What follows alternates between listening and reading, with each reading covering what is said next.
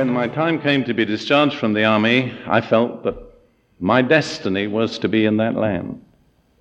This was not unconnected with the fact that just about that time I married a very unusual lady, a Danish lady whose name was Lydia Christensen, a little part of whose story, and it's a very remarkable and dramatic story, is related in the book Appointment in Jerusalem, which was mentioned.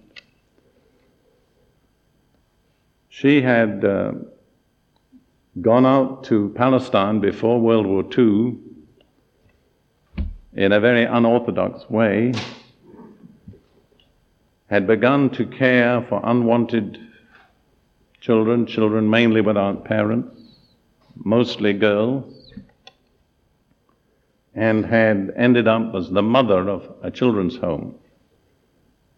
When I married her in February 1946, not only did I get a wife, but I got 8 daughters at the same time, ready-made. An interesting family. 6 of my daughters were Jewish, 1 was Arab, and 1 was English. You would be surprised perhaps to know that I have many Jewish grandchildren, because by Jewish law, if your mother is Jewish, you are Jewish. I'm very proud of all my daughters. The son-in-law, the husband of one of them is here with me tonight, Jim Fry, who happens to be the husband of the Arab daughter. Then, settling in Palestine at that time, I became involved in all the tumultuous events that led up to the birth of the State of Israel. And in many ways, it was a somewhat critical and agonizing period for me. You probably understand that my background, I'm totally British. My whole family were empire builders. If ever there was an empire-building family, it was mine. I've never had a male relative that I've known that wasn't an officer in the British Army and in India.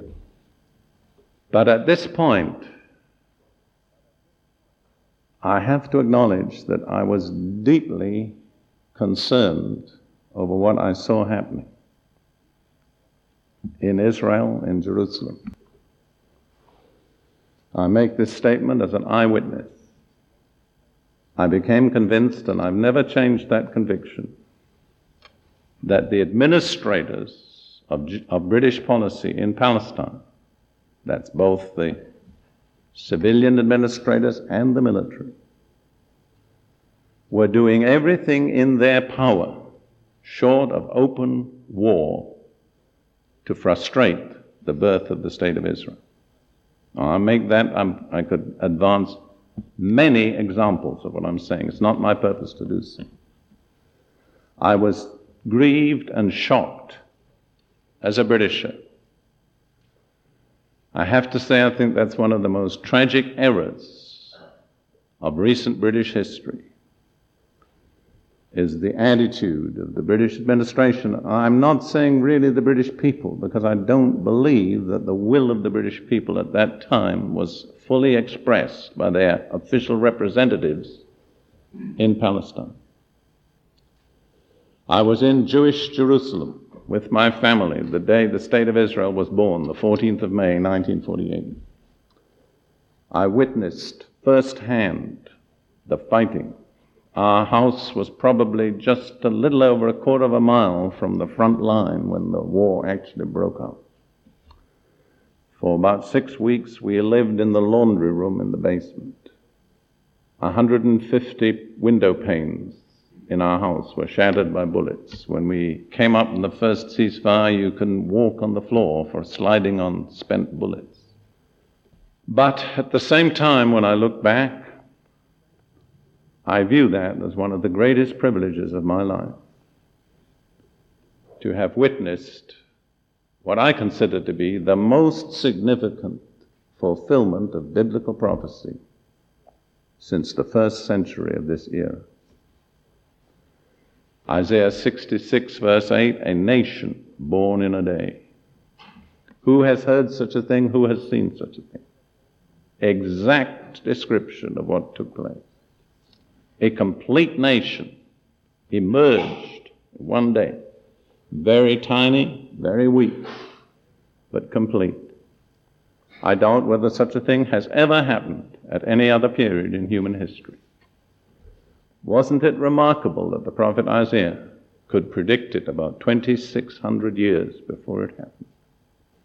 I have never ceased to believe in logic. It was my favorite field of study as a philosopher. I have to say that I have discovered the Bible is the most logical book in the world. And I suggest to anybody here tonight, if you have never given serious consideration to the claims that the Bible makes for itself, you ought to do that. Even when I was a professional philosopher, I came to realize that in view of the impact of the Bible on human history, and not least British history, any person, and particularly a Briton, could not really call himself educated if he was unfamiliar with the Bible. I think that's a statement that actually cannot be challenged.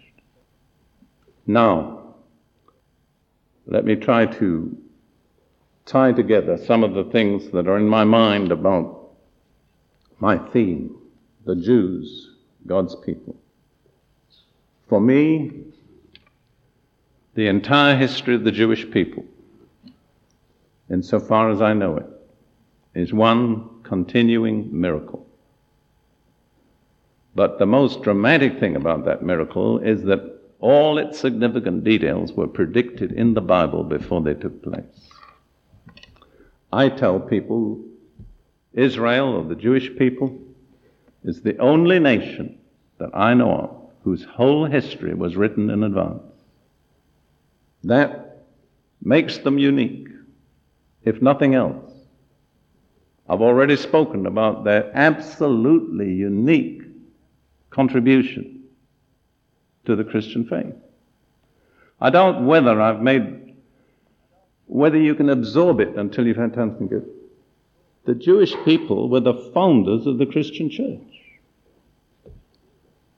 Those of you that are in any way familiar with the New Testament, let me ask you just this simple question. What significant non-Jewish person recorded in the New Testament played a significant role in the founding of the Christian church? You tell me a name. And most of you would have to sit here for 5 or 10 minutes to think of one. You might tell me Timothy, but Timothy was Jewish. His mother was Jewish, and therefore he had to be circumcised. You could say Luke, the author of the fourth gospel, of the third gospel, and of the book of Acts, but Luke was a proselyte.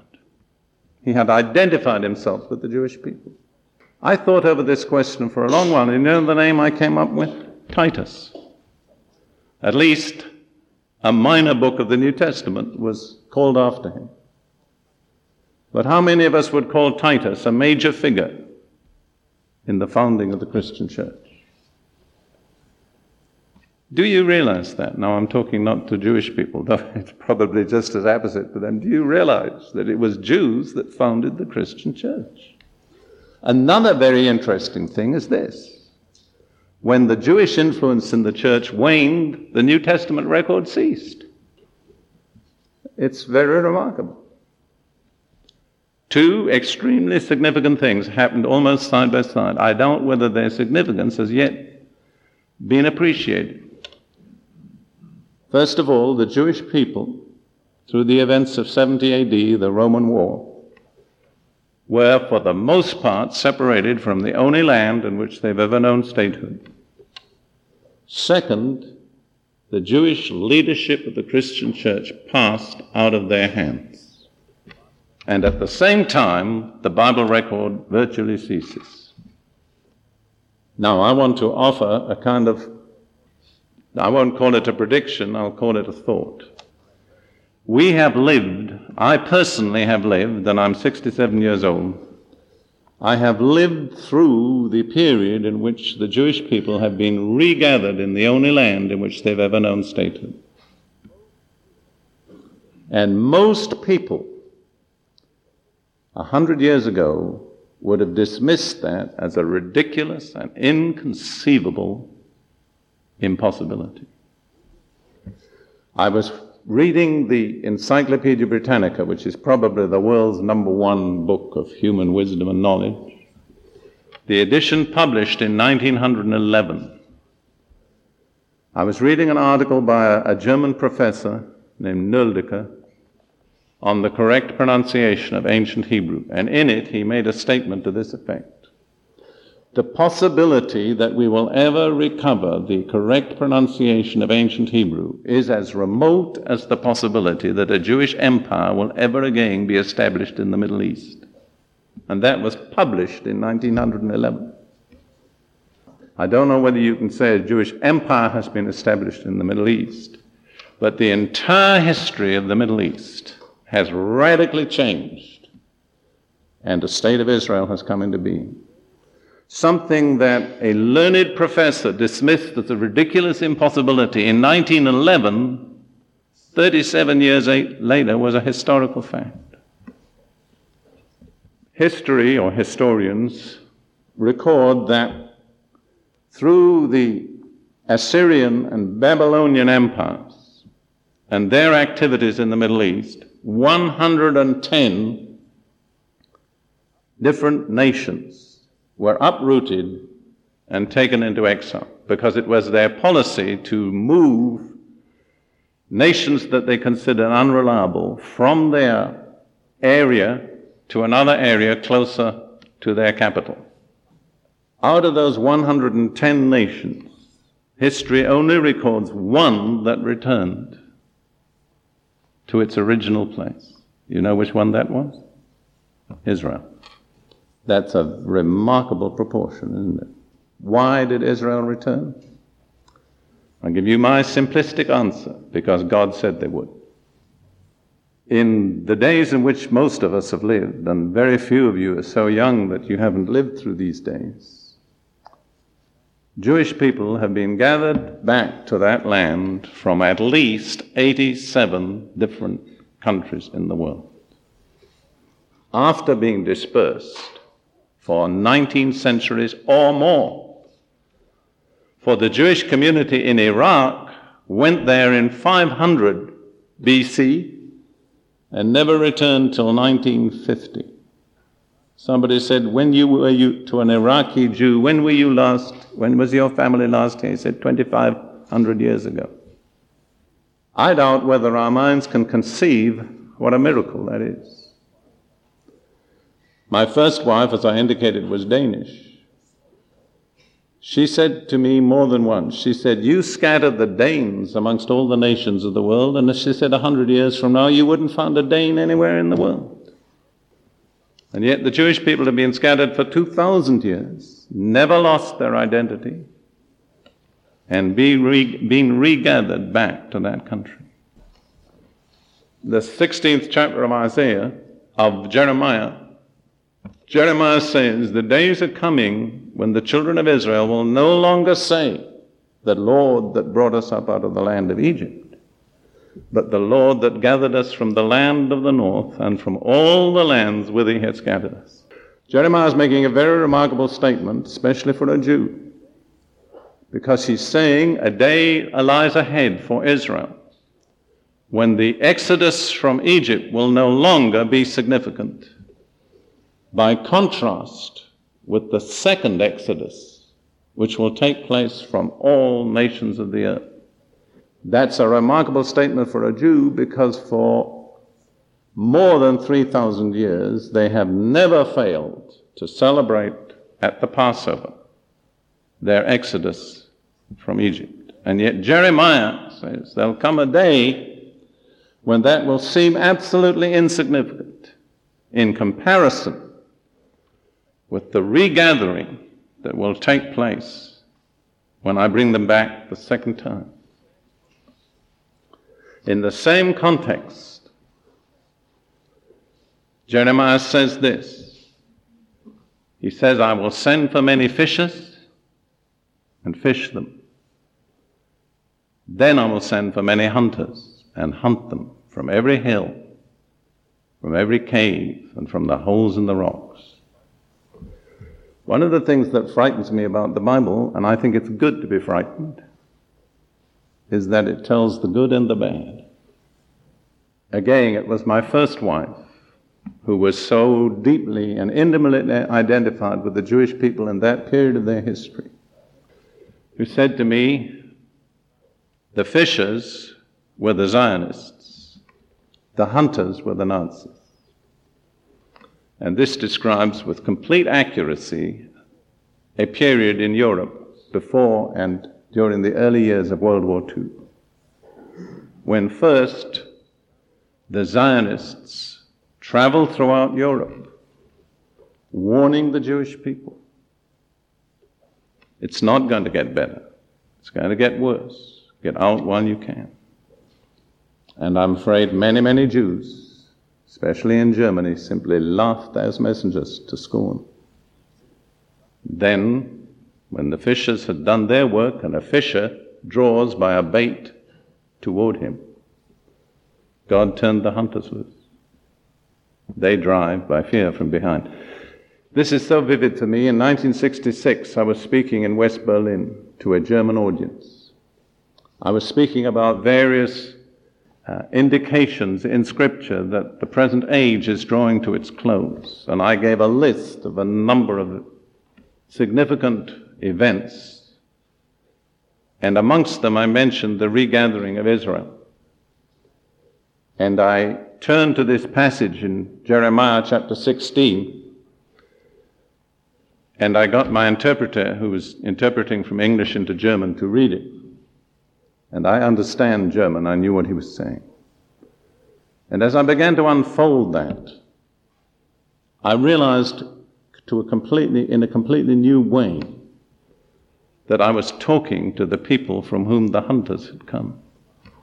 And it's always been my principle, if I'm a guest in any place, not to insult my hosts.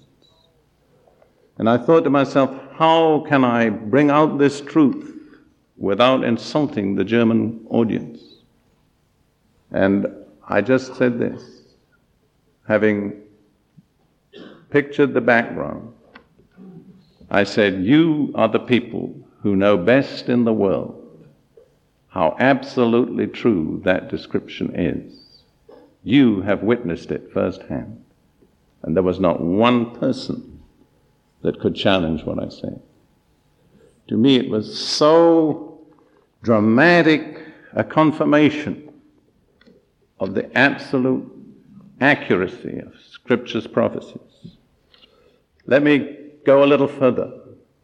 Perhaps I should read just one passage from Isaiah, the 11th chapter. It's not my purpose to dwell on this at length.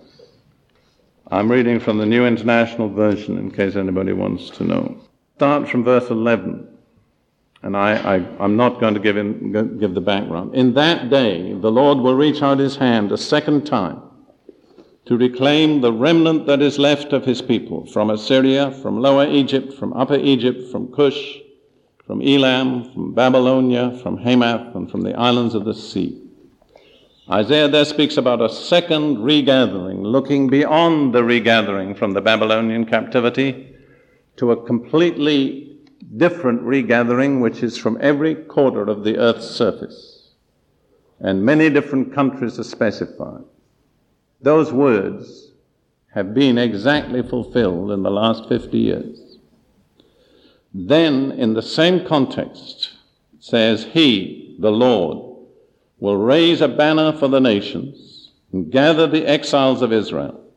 He will assemble the scattered people of Judah. And we need to remember that the name Judah is the origin of the word Jew.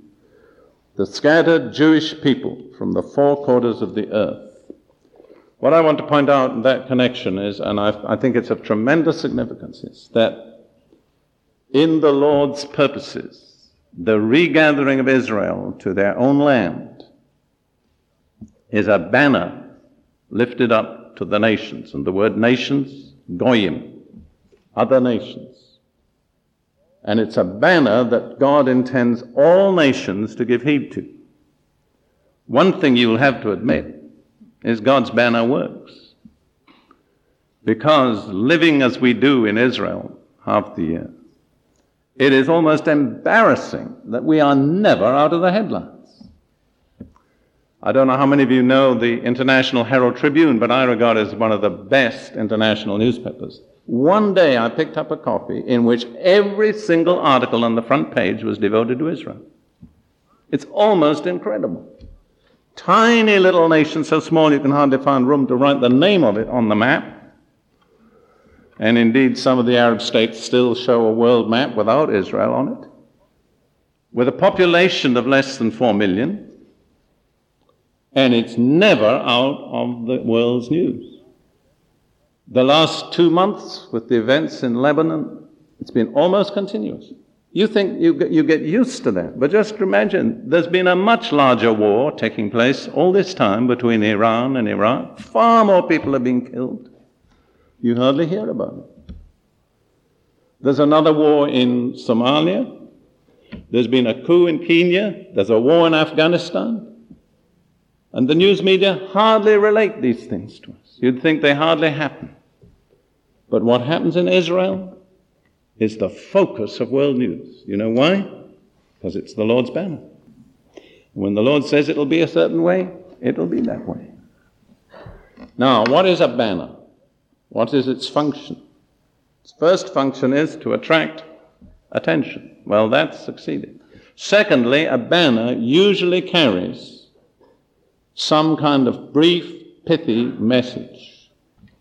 What is the message of regathered Israel from God to the nations, including the British people? I would suggest that it relates to three things I'll touch on briefly. First of all, it relates to God's sovereignty, a word we very seldom hear mentioned in most Christian circles. God's sovereignty means this, in my simple language: God does what he wants, when he wants, how he wants, and he asks no one's permission. That isn't the accepted view of God today. For most people today, God is a kind of convenience, or a rubber stamp that they like to place on their personal plans or their national plans. That's a false picture of God. He has the last word. Incidentally, since I've used that phrase, let me say I have a new book coming out. It's going to be published this month, which is entitled The Last Word on the Middle East. And it's God's word, not mine. I don't have the last word on the Middle East. I don't have the last word on my own life. God does. The earth is the Lord's, and the fullness thereof. Some people picture the God of the Old Testament as a little tribal God. That's nonsense. The earth is the Lord's, the fullness thereof, the world and those who dwell therein. That was David, 1000 BC. God does what he wants with any part of the earth, and he doesn't ask the permission of the United Nations.